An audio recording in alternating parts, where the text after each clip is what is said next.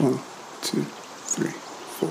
It's about color equity and not blindness. Like, that's one of my huge messages. I don't care who I'm talking to, is to try to get rid of that ideology of we need to be colorblind and all of that kind of stuff. Like, no, it's about equity and color equity, that I need you to see what I am. And that's a beautiful thing. There's nothing wrong with that. Hello, and welcome back to the Well Now What podcast. I'm your host, Savannah. So today's guest is the lovely Dr. Lisa Gunderson. In this episode, we chat about her journey becoming a clinical psychologist, how she started One Love Consulting, and how she specializes in providing organizations anti-racism and equity workshops. And we also discuss the George Floyd movement, as well as the increase of her services during this difficult time. I hope you enjoy this episode. I'm here with the lovely Dr. Lisa Gunderson. Dr. Lisa is the founder of One Love Consulting. One Love specializes in providing organizations anti-racism and equity workshops.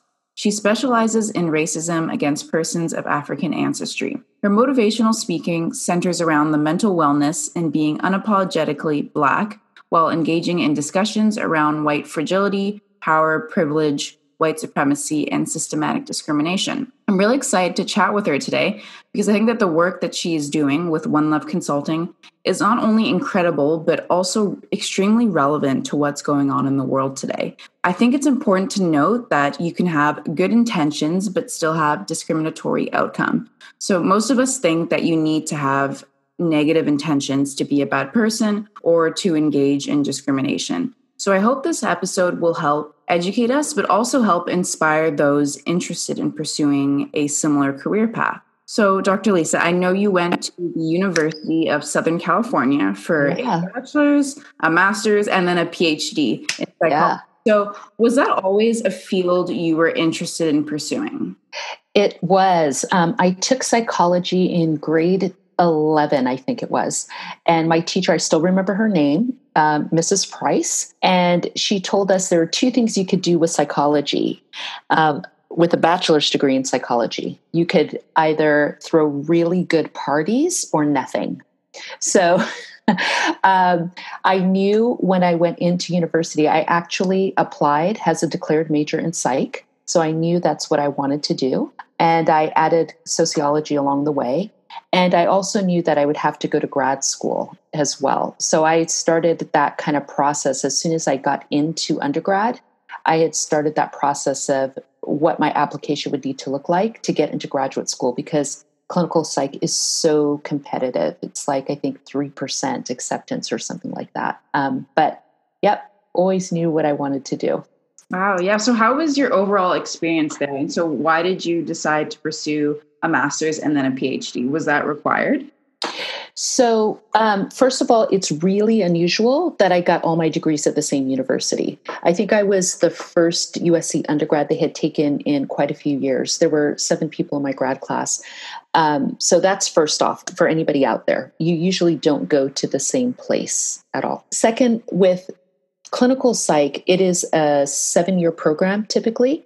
And so it's from your bachelor's degree to your PhD. So you can get your master's along the way. So you get your bachelor's degree and then you apply to the grad program. And like I said, it's about 7 years. And part of that process is doing a research project. And if you want, you can make it a thesis, which would allow you to get a master's. My idea was that if anything happened and I didn't get to the PhD, I wanted to make sure at least I had a degree that was bigger than the one I went in with. So I'm like, I'm getting that master's along the way. So that's what you tend to do. For those of you who may already have a master's degree and then decide you want to go into a PhD, for many PhD programs, it won't really save you any time. What it will do is give you kind of a leg up in terms of the work, but in the way that they're interested. Know that that varies by program and it varies also possibly by country. So there's some distinct differences between the US and Canada with regard to that, but a lot of similarities as well. Okay, yeah. And what was the process of becoming a clinical psychologist? So what are the requirements? Is there specific exams? Do you need to work in a hospital, for example? So how does it work? Yeah, great question. When you go into the program, your first couple of years are doing doing classwork like you probably normally would, with a set of certain courses, things like clinical psych, abnormal psychology, psychopharmacology, those kind of things. But when you're doing a PhD, it's also research based. So we have to do a lot of kind of statistics, methodology, and quantitative analysis, that type of stuff. So you have an arm of coursework that you're doing, but you also have an arm of clinical work because you're being trained to be a clinician as well. So you do a variety of different clinical steps. The first time, for example, as you're learning the different ways of being a clinician, you work with students who don't have any issues at all. So they ask students to come in to volunteer, and you're working with them before they actually let you go to the public. Depending on your university, some will have like counseling clinics, and they will have training grounds for you. So that kind of depends. But throughout the kind of first 5 years, you're doing a variety of different clinical work and academic work, as well as the third arm research. And then for clinical psych, you have to do a year-long practicum. We call it a pre-doc. And that year-long practicum could be, in my case, in the United States, anywhere in the country. You apply to different places. So I applied to hospitals and community centers and university counseling centers. It really depends on what your interests are. And then you apply to them, and then they also interview you. So it's this kind of process. And then you choose who you hope to go with, and you hope that they pick you too. I luckily got my first choice, which was University of Hawaii. Yeah, it's like I want to go to Hawaii for a year. So you leave your home campus and you're competing with all the other kind of grad students across the country for these various spots across the country. So it is 1 year full time. In my case, it was double that because I was also a counselor in residence.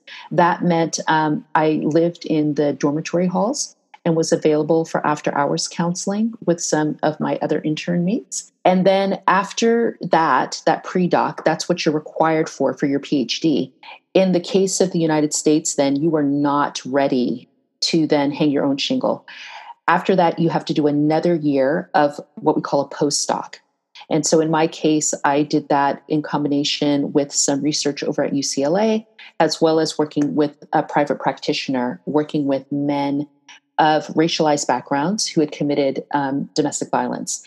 And so that's another year.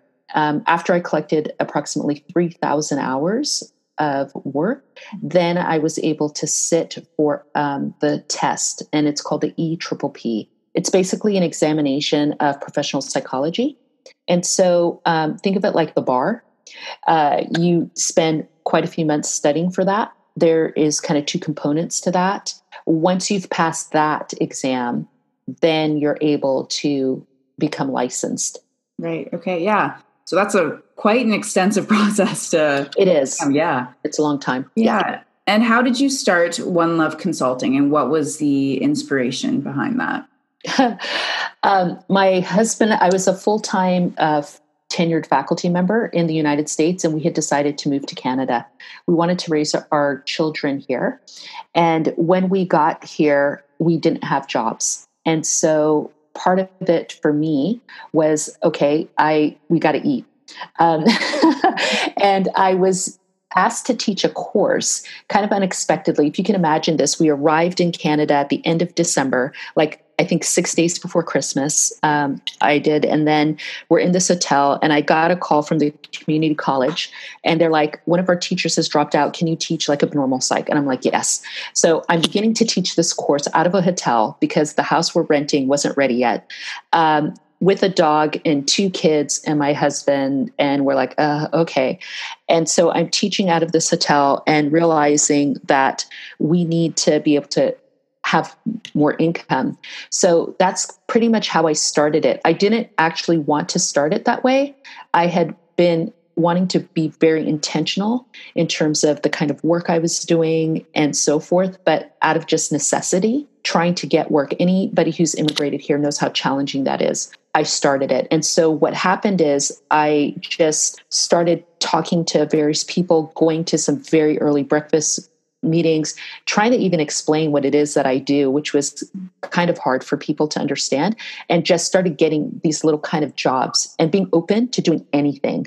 So I started doing a little bit of writing here, started doing a little bit of talking here, workshops here, and just kind of building that. So I always had been doing the business part-time, and then grabbing jobs. At one point I had 5 jobs. Oh. It was including my business. I had 4 other employers, but it got to the point where I had about 98% repeat customers, and I didn't advertise, but the word started spreading. And so I got to the point where I was able to just do this full time. Yeah. So you mainly specialize in racism against persons of African ancestry. So why is that? Is that a topic, obviously, that you're super passionate about? Yeah, it's interesting. What I really started focusing on was the issue of isms. Like, racism was always a focus for me, but racism, sexism, heterosexism, ableism, just the systemic oppression of, racialized people and other minoritized groups. And especially because Canada is really passive aggressive when it comes to race, for a lot to be able to speak about race prior to what is now being termed kind of the George Floyd effect, was talking about other isms, and talking about equity. So being able to talk about gender or sexual orientation or gender identity, and then I go in and then talk about race as well, to the point where I would have to say fragility as opposed to saying white fragility, because people wouldn't even listen to what you were trying to say. Now it's much easier to just straight out say racism, and especially anti-Black racism, and speaking in that vein. I have for over, I guess I'm 50 now, so 30 years, all of my research has been around African American identity around ancestry. My dissertation was around looking at a very popular psychological test called the MMPI and the MMPI-A, and how it impacts African American adolescents. And so for me, when I was in graduate school, I had initially gone in for like child abuse, but when we were learning, it's like, well, where's this stuff about us, my group, persons of African ancestry? What about us? And there was just a dearth of literature about our groups, and not a lot of respect for Black psychology and the places and spaces that we come from. And so I always say, if you're any kind of person who's interested in your ancestry and so forth, there's no way you can go to graduate school and not come out doing work in that area. That's just not possible. So all of my clinical work, I made sure I worked in racialized and minoritized spaces. So I worked with just adolescent African American Latinx youth. The reason I wanted University of Hawaii, so I could increase my clinical work with regard to Asian Americans and Pacific Islanders. And that was the best place to do that, because it's the one state where that large set of communities are the majority. So I've always kind of specialized in those spaces. Mm-hmm. But yeah, I've been doing this for 30 years. So it's kind of funny now to see people kind of hopping on the train, I guess I would say. Yeah, for those of us who've dedicated so much of their life to it. Yeah, that's interesting. So when you conduct your workshops, you often speak to a variety of different groups, from elementary students, university students, to adults. So do your presentations differ, or is it usually the same message that you try to get across? I think it's the same message, but absolutely differs in how it's done. So when I'm working with like grade 1 and grade 2, right, we do this thing where I get everybody in a circle, we put all of our hands in, and we do it by shade, and we notice the different shades of our skin. Mm-hmm. And we talk about why that's that way, or why our eyes are different, or why are new, and that these are all beautiful things. And it's about color equity and not blindness. Like, that's one of my huge messages. I don't care who I'm talking to, is to try to get rid of that ideology of we need to be colorblind and all of that kind of stuff. Like, no, it's about equity and color equity, that I need you to see what I am. And that's a beautiful thing. There's nothing wrong with that. So when talking with young ones, it's about getting them to understand that everybody it's beautiful. We don't want people to look the same. And that instead of talking about maybe inequality, we talk maybe about fairness, right? it's important that everybody gets a turn, for example, that everybody should be able to play with the same ball, that kind of thing. And then as you go up the grades, you start to speak in, more concrete, different ways about that, right? Mm-hmm. When I'm speaking to primarily white audiences, that's different than when I speak to BIPOC audiences. And so when I'm speaking to white audiences, it's really about them looking internally and kind of trying to get them to understand what does it mean about privilege and power and why you can't feel guilty about that stuff, that we need you to recognize it, A, and then own it, B, and then use it to help in terms of anti-racism, right? We need you to help dismantle the system. But you can't do that if you don't think you're a part of it. So they get a different kind of message than BIPOC persons, where we're trying to really talk about validating the experiences and the lived experiences that they've had, and that you're not going mad, that these things are real, that you have a right to your feelings, that you have the right to figure out how to take care of yourself and what you need to be able to do for your community and for yourself as well. And that your job isn't to take care of white people's feelings, right? And when it comes to anti-Black racism, which is universal, and talking to non-white, non-Black persons, it's really trying to get them to understand how they've bought into some of that anti-Black sentiment and how we need to have them kind of shed off and recognize some of that white supremacy that they may be engaging in, right? Mm-hmm. So if I have people who are from various backgrounds that are not white, but not Black, and using the N-word, right? It's like, well, I can use it because I'm not white. Well, no, you can't, because you're not Black either, right? So it's trying to understand that and explain how they have also gotten the messaging. And so as we as Black people, right? And so part of our work, when I talk to just Black groups, is what are the pieces that we have taken in and parts of white supremacy that we need to shed, that we're carrying with us, because we all have that. And especially those of us who've kind of gone through the system successfully, we've done that partly by taking on some of this stuff as well. Mm-hmm. Yeah. So with racial incidents and racism, it's kind of hard to understand if you haven't been through it yourself. So as humans, we deal with implicit bias. So how do you get that message across? Like you can only say so much, but how can you get people who haven't, let's say like a white group of people, how do you get them to understand that? I do that in two ways. One, when I present, I do a lot of, there's so many examples, unfortunately, right, of implicit bias around. So I show a lot of those from elementary school to middle school in various fields and education, advertising. Abercrombie and Fitch did this one set of shirts to get to their Asian American consumers.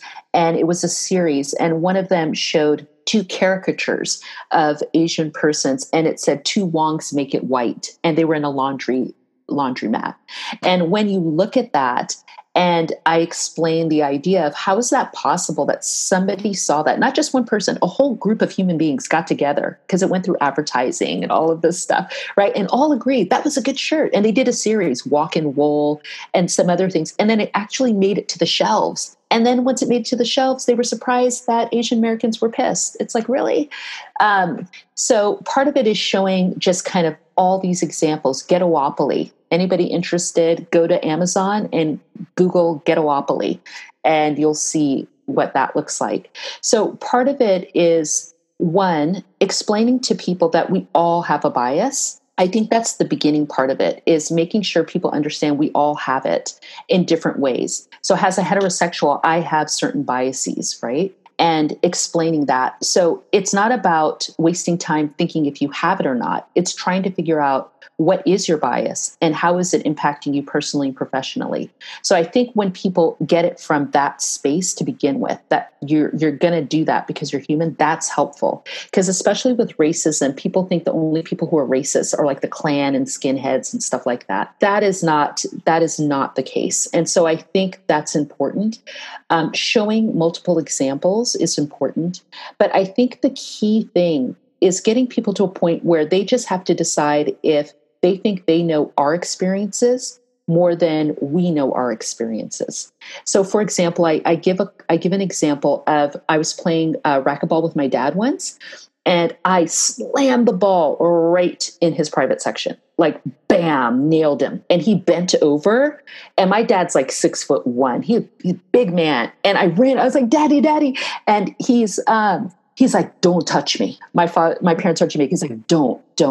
And so when I share this story, like usually if people identify as males that are in the audience, they're just like, oh, and I have 2 boys, right? And they're like, oh, and the way I'm just like, it looked like it hurt, you know? And they're like, oh, what? You can't even understand. And I could see that my dad was in pain and stuff, but I don't get it. I don't understand it. I won't understand that. Right. I just have to trust that what he's saying is real, and my boys tell me, Mom, you cannot understand how and that's why you don't even joke. Like if I pretend to hit somebody, they're like, don't even joke about that. It's not funny. Mm-hmm. It's the same kind of thing, right? Like, you have to trust that because of our identities, there are things that we go through that you're just never going to be able to get. So you have to decide if you're going to just trust that what I'm telling you is real. And when I tell it to you, I don't need you to say, really? Are you sure? No, maybe they didn't mean it that way, right? Don't do that. It's like you have to just believe that what I'm telling you is real. And so if you can do that, then it's really not important for you to be able to have that situation ever happen to you. You just have to believe that my experience is equitable to yours, right? And that as I would trust my father to not touch him, when I tell you certain things, you have to just trust that. And it's the same thing for any movement. When women are talking about sexual harassment, right? You have to either decide we know what we're talking about or you don't, right? And nobody can make that determination for you. I don't know what it's like to walk around with white skin. I have no idea what that's like. So I trust your experience with that, and you have to do the same for me. Yeah. Does that make sense? No, it does make sense completely. And I'd love to talk about what's going on with the George Floyd movement. And I know that you said some people are like jumping on the bandwagon. So are you noticed that you're getting a lot more businesses now? And a follow-up question to that, I think we talked about this earlier, but are organizations, how do you know if they're doing this for, I guess, the right reasons? Yeah. But also just like either to make themselves look good because that's what's going on in the media, or are they doing this to actually improve the workplace? Yeah, excellent question. I know that businesses is jumping up a lot. I actually had lost a lot of business due to COVID because I do stuff face to face. So many of us are having to pivot to kind of doing online. But yeah, there is a lot of people trying to say something, because if you're a business or any kind of organization, if you're not saying something, then that's a problem for you. But then if you say the wrong thing, that's a problem for you. So people are scrambling in many ways.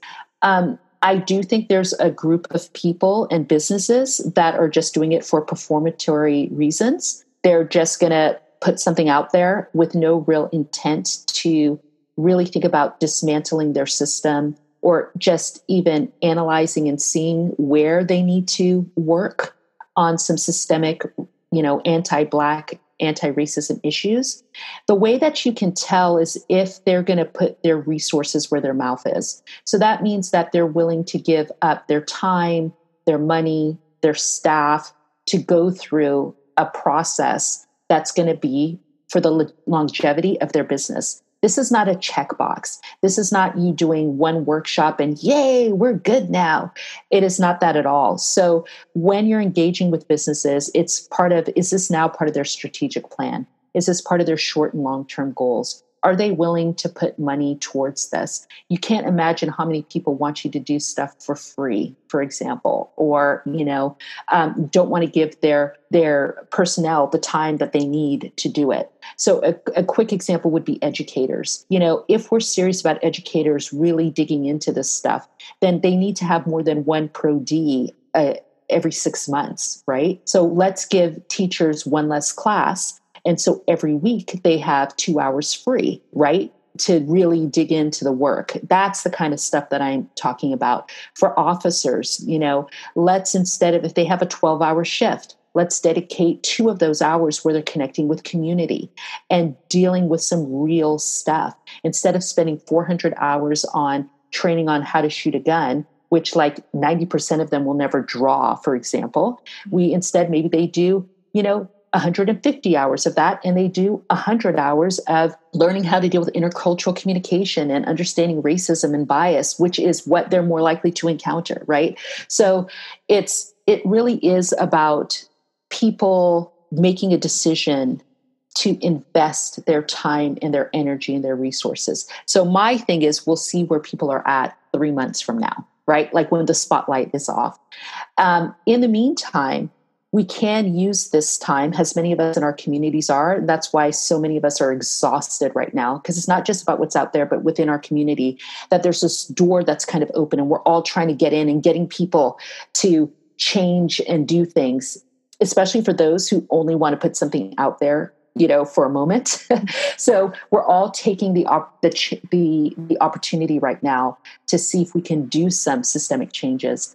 But there's some people who really are trying to do some good things. A huge thing that just happened on Saturday, the BCACC, which is the British Columbia Association of Clinical Counselors. I was in conversation with them last week. They said, look, we want to do something. We want to put a statement out there, but we don't want to just put a statement. We want to put it out there with some concrete action. And so you can go to their website, and that's exactly what they did. We talked about a couple of things, and they are implementing this week 3 things. 1, we now have a box to identify BIPOC counselors and Indigenous counselors, which we didn't have before. That's great. Second, now as part of your area of expertise, racism and racialized violence are now categories.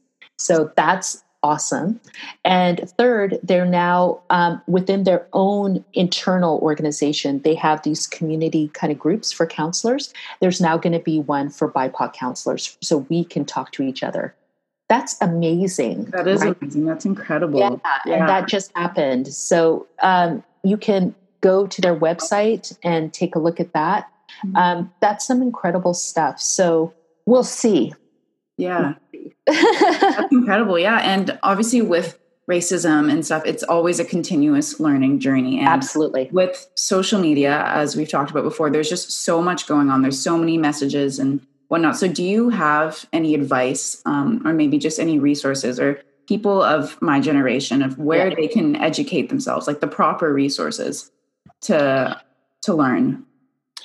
That is a great question. I'm just making a note here.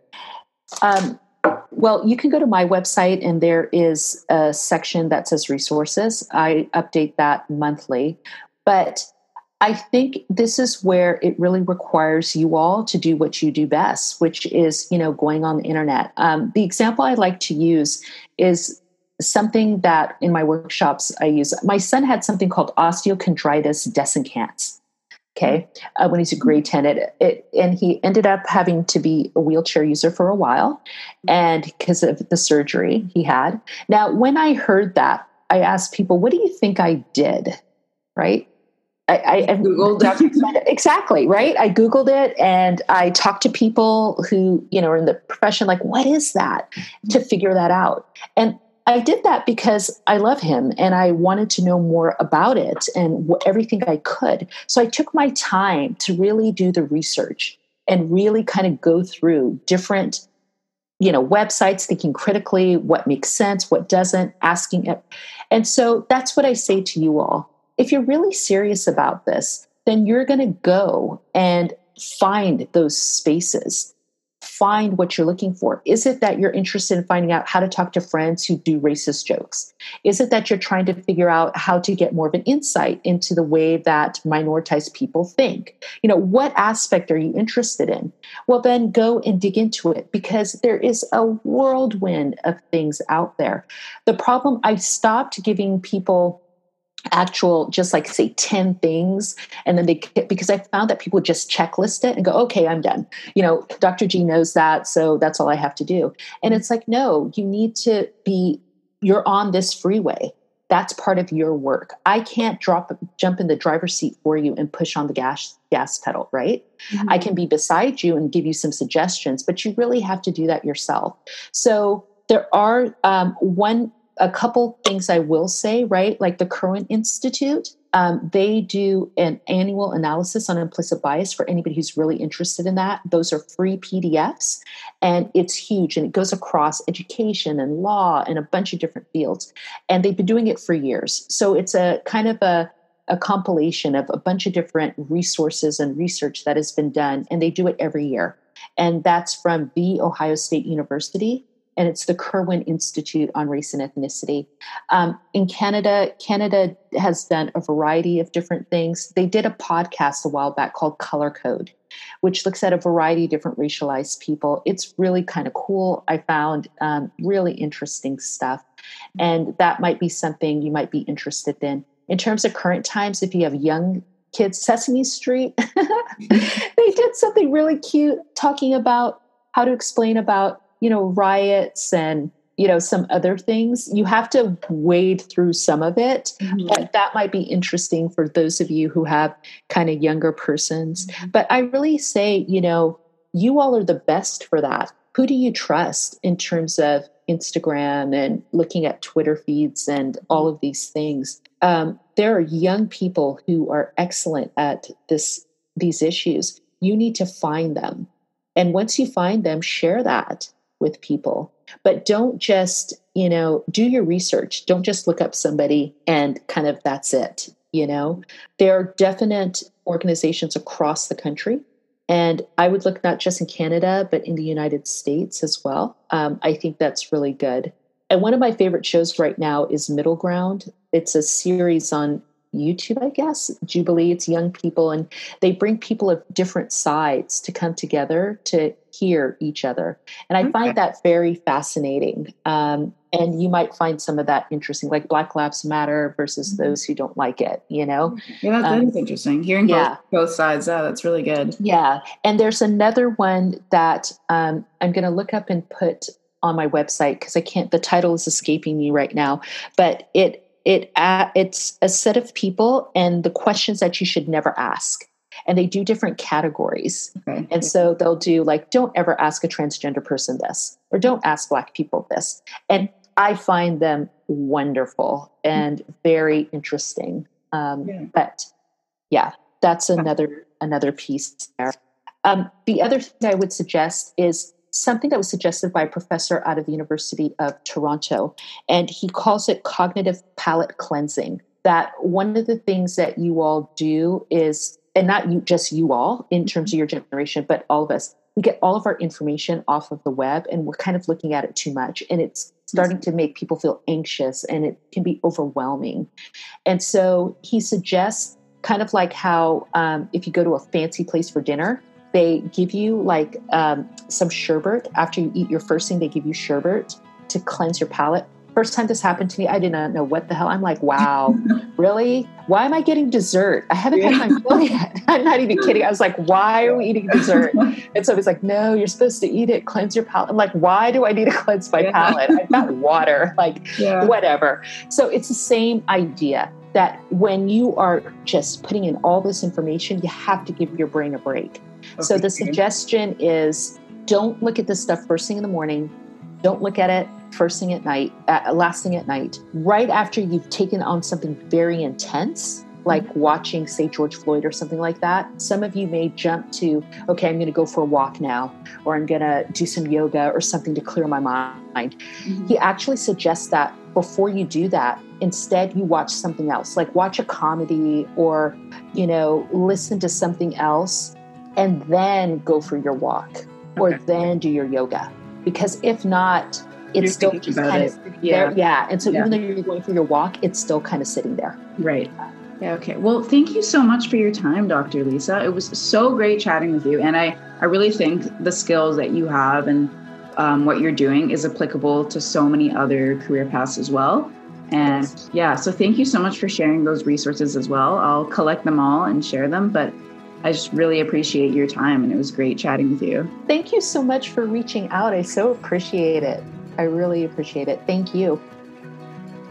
And that was Dr. Lisa Gunderson. Thank you so much all for listening. I really appreciate it, and don't forget to subscribe. See you next week.